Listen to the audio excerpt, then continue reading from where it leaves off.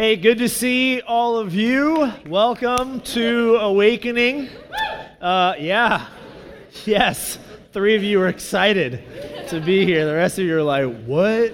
Thought I was going to Chick-fil-A. Welcome. My name is Jay. I am a part of the leadership team here. If you have not been here with us this summer, let me just get you caught up on where we are at as a community. This entire summer, we have been together collectively as a church, journeying through a letter that the Apostle Paul wrote to a church in an ancient city called Colossae, a letter to the Colossian Church. And the entire summer, we've taken like a month each to trek through each of the first 3 chapters of this letter that Paul wrote. And they were all kind of thematic. And as we close the summer, Tony's going to come up in a little bit later tonight and talk about what we have coming up this fall. I don't know if you guys know this, but in a month, Awakening Church celebrates our 1-year anniversary. Right? And all that means is that God is faithful to use those who he probably should not use. Because to think that we've made it this far, that we've made it an entire year is, in my mind, unreal.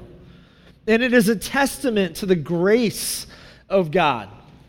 And it is evidence of God moving in ways that we could never have imagined. And we'll talk more about that in the coming months, and as we trek into the fall. But tonight we're starting as we conclude our summer, and we've been in this letter from Paul to the Colossian Church. We're concluding by launching just a 4-week series called Listen Well and Speak Slowly. And let me start by inviting you to something. I'm going to invite you tonight to a little bit of awkwardness and discomfort. So let me say this first.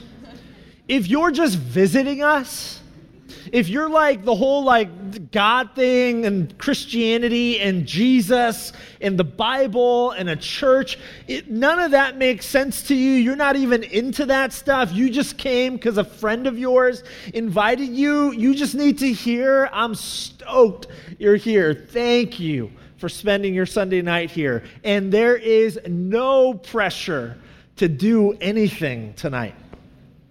Man, you can just sit and listen. If you, at some point, if the room feels a little tense and gets a little awkward, man, you could get up and just get some fresh air outside if that feels right to you. Do whatever you need to do.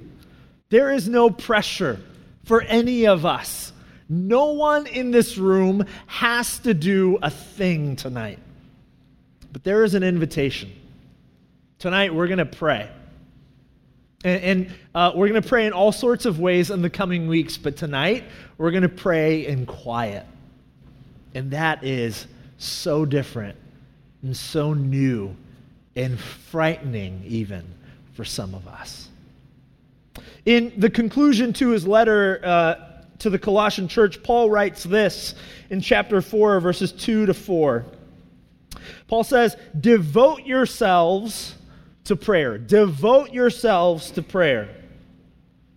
I was going to read the rest of that passage. I'm just not going to read it. Let's just hang there. Paul says, devote yourselves to prayer. The honest response for me is that I pray, but there is not much devotion to prayer in my personal life.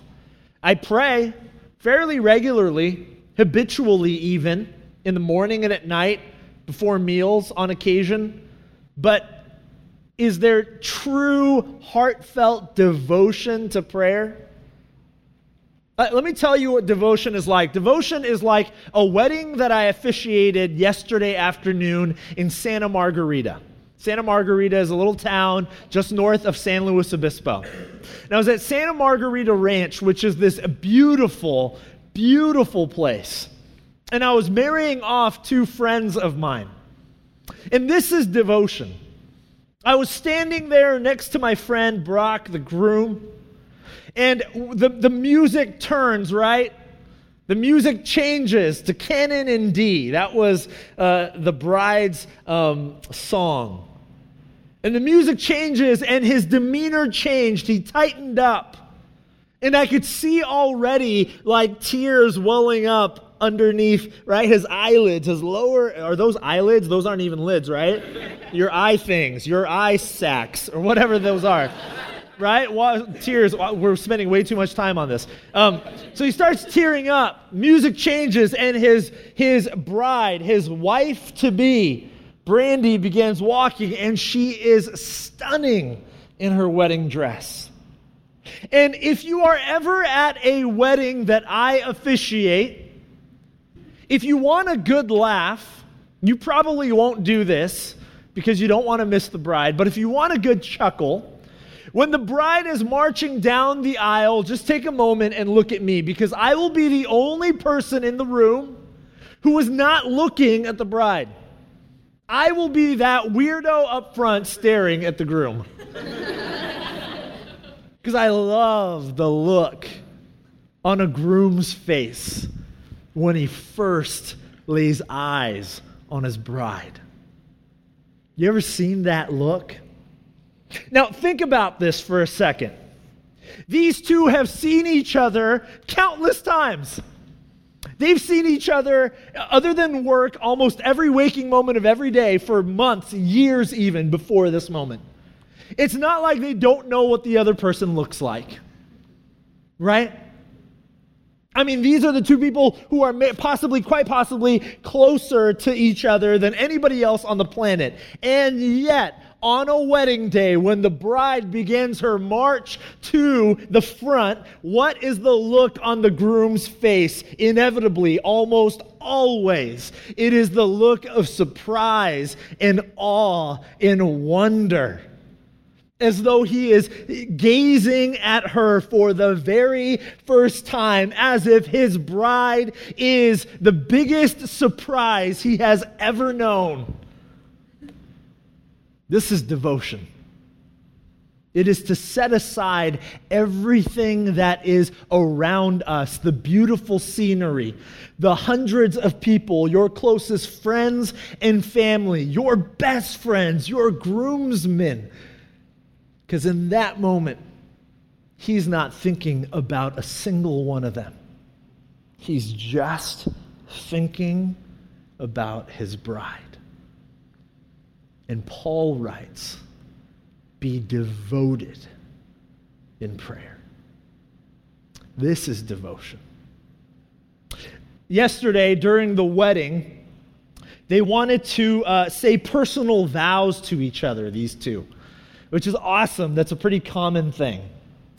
And what happens in most weddings when the bride and groom are going to say vows to one another? They don't just grab a mic and say, well, okay, here goes. I'm not really prepared, but man, I just really like you a lot. I love you, I guess. It was crazy. It was like, you look so good. I don't even know. I was like, I don't know. Are you excited? No, that's not what happens. They pull out this crumpled up little piece of paper, don't they? And they grab the mic. They clear their throat. Brandy. Right? They're all nervous. I promise. Right? Like, try to hold it together, and the bride loses it, and then it's her turn. She's like, I mean, they held it together, so I'm like, this is not what happened, but I'm just using them as an example. Brock. Right? And then what happens to the bridesmaids? The bridesmaids are like, right? And mom and dad, mom's like, and dad's like, right? Why is it that a bride and groom will read off a piece of paper the words, the vows they want to make to one another? Have they not had countless conversations? Do they not know how to communicate? They talk constantly, all the time to each other. A bride and a groom do not read pre-written vows to one another during their wedding because they have nothing to say. They read their vows because they want every word to matter. Be devoted in prayer. The reality is I talk way too much and way too fast and way too carelessly when I pray. When I pray, it's just, oh, Jesus, Lord. And do you ever feel the need to use every name of God when you pray? Just Father God, Lord of hosts, Shepherd of shepherds, King of kings, the gentle whisper, the great fire, the holy of holiest of holy, angel better than angels, God of Abraham, Isaac, Jacob, Moses, Joseph, Sarah, Mary, Jack, Bobby, right? You're like filling dead space, dead air. We just have this need, this incessant need, as though God is impressed with our minuscule knowledge of Him. God is not impressed with what we know. God simply wants to know us. And sometimes knowing requires more than just knowledge. It requires devotion, which involves not just the head, it involves your heart. You know what's interesting about weddings? For a bride and groom, there's actually a lot of quiet and stillness. There's a lot of listening to one another, listening to whoever is officiating, listening to the sound of the day. Devotion requires waiting and listening and undivided attention. The theologian Stanley Hauerwas once wrote that if prayer has taught me anything, it has taught me to wait.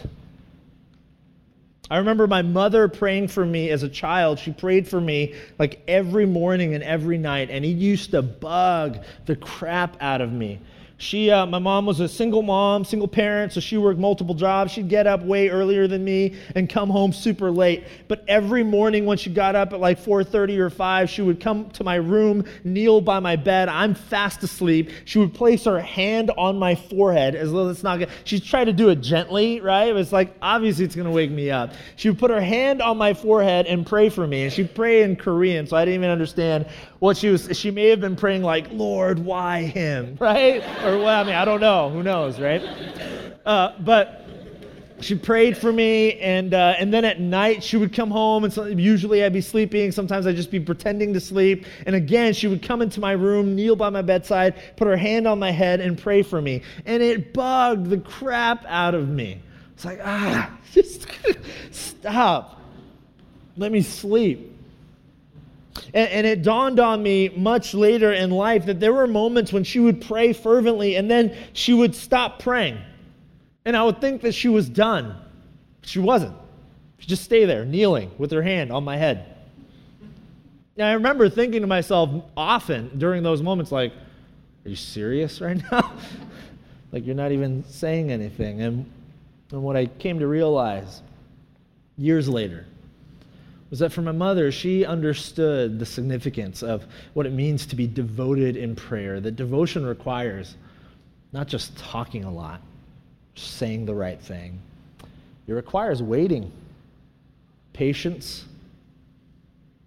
and attention. Absolute attention to God and what He might be whispering in that moment. And here's what I learned about prayer from my mother. Because the reality is, even to this day, I usually pray really shallow, convenient prayers, My prayers sound the same, right? You guys all have your go-to prayers, Your, God our Fathers and your thank you for this food, and right? But the reality is that shallow, convenient prayers work to atrophy our souls and widen the chasm from our truest selves. You see, what my mother understood was that prayer wasn't just about what she could say to God. Prayer was an activity that would shape her. Prayer was a moment not just to talk to God, it was a dialogue, not a monologue, a dialogue, to speak and to listen. And in that conversation, my mother understood that God would shape her and change her and transform her and make her more and more like the person that he always dreamt of her being. My mother is one of the most Christ-like people, and I know to this day, and I am certain that a huge part of the reason why is because to this day, she begins and ends her day with prayer. Not shallow, convenient prayers, but 45 minutes, an hour and a half on her knees. My mother had to go to the doctor to get her knee checked out, actually, because she knelt too much, is what the doctor said. Arthritis in her knee. I thought, man, if you're ever going to have a medical problem, that's a reason why, right? That's a great reason why. Soren Kierkegaard once said that the function of prayer is not to influence God, but rather to change the nature of the one who prays. Not to influence God, but to change the nature of the one who prays. Because here is what happens, whether God responds to our asking or not, the reality is if he makes us more like the people he always intended us being, we will begin seeing our situations and circumstances differently, no matter how bleak, how difficult those circumstances and situations might be. In the ancient Near East, the sea, the ocean, water, bodies of water, were symbolic of chaos and death. The Israelite people they were not a seafaring people. They didn't have ships and boats. They didn't have a navy. The Israelite people, God's chosen people, were a desert people. They trekked through the desert. They were land-bound. And the sea represented chaos and fear, uncertainty, darkness, and death. There is a psalm, Psalm 93.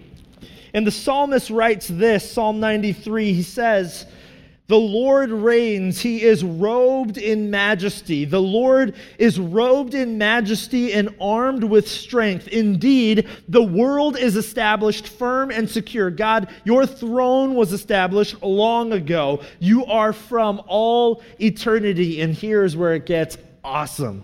"The seas have lifted up, Lord.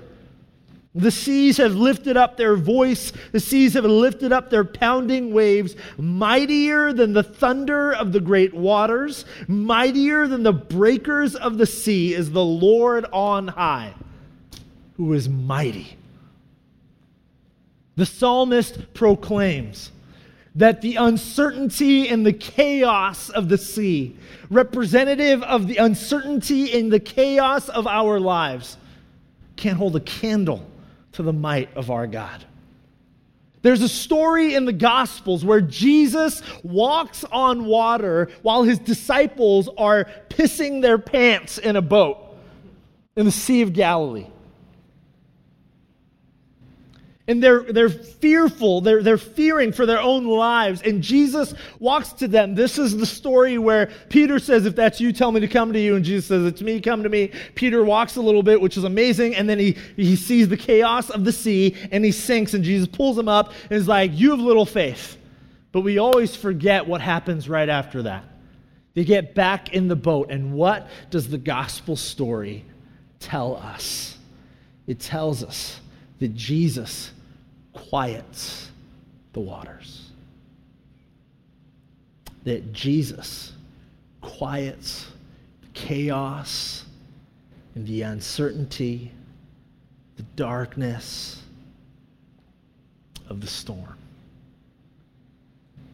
And if you are here tonight feeling as though the waves of life are crashing up against you, and you are not certain that you are going to be able to hold, If you are here facing the darkness and uncertainty, the anxiety and the chaos of the unknown before you, know that Jesus does not desire to fix your problems from a distance. He wants to get into the boat. And then he will quiet the storms. And so here is what we are going to do tonight. In a moment, you'll see some prompts on the screen. And nobody else is going to get up here to tell you when to move on to the next mode of prayer. Tonight is just going to be some quiet music in the background, the darkness of this room, and some prompts on the screen. And the prompts will instruct us on what to pray for, how to pray. Listen, again, there is freedom in this room. You don't have to do anything. The prompts are just there as a guide, as a help to pray for certain things. The prompts will lead us through Colossians 1, verses 13 to 20, as we pray through the book of Colossians together this month. And at any point, if you feel like you want to pray with someone, be prayed for by someone, and you're here with someone you trust, man, go ahead, find a corner and pray with one another. You don't have to pray exactly for what the screen tells you. It's just a screen, right? You could be like, you're just a screen. I don't have to do what you tell me to do. Do whatever you feel led to do. If you need prayer from someone, Tony, myself, some of our other leaders will just be hanging out, standing. I'll be standing back there somewhere. And if you need prayer, then come find one of us. We'd love to pray with you. If you need to be alone or have some space and not sit in these chairs, then in the back under the Christmas lights, there's a little rug and some pillows, and you can sit or kneel or lay down or do whatever it is you need to do. If you need to pray under the waning light of the summer sky, then walk outside and enjoy that. And visit with God there. Whatever you need to do, you are free to do. And in about 15, 20 minutes, the band will come back up and we'll sing our way out of here. Good? Everyone ready? None of you are ready, is what I just heard. Is everybody ready? All right. Quiet your spirit. Listen well, and speak slowly.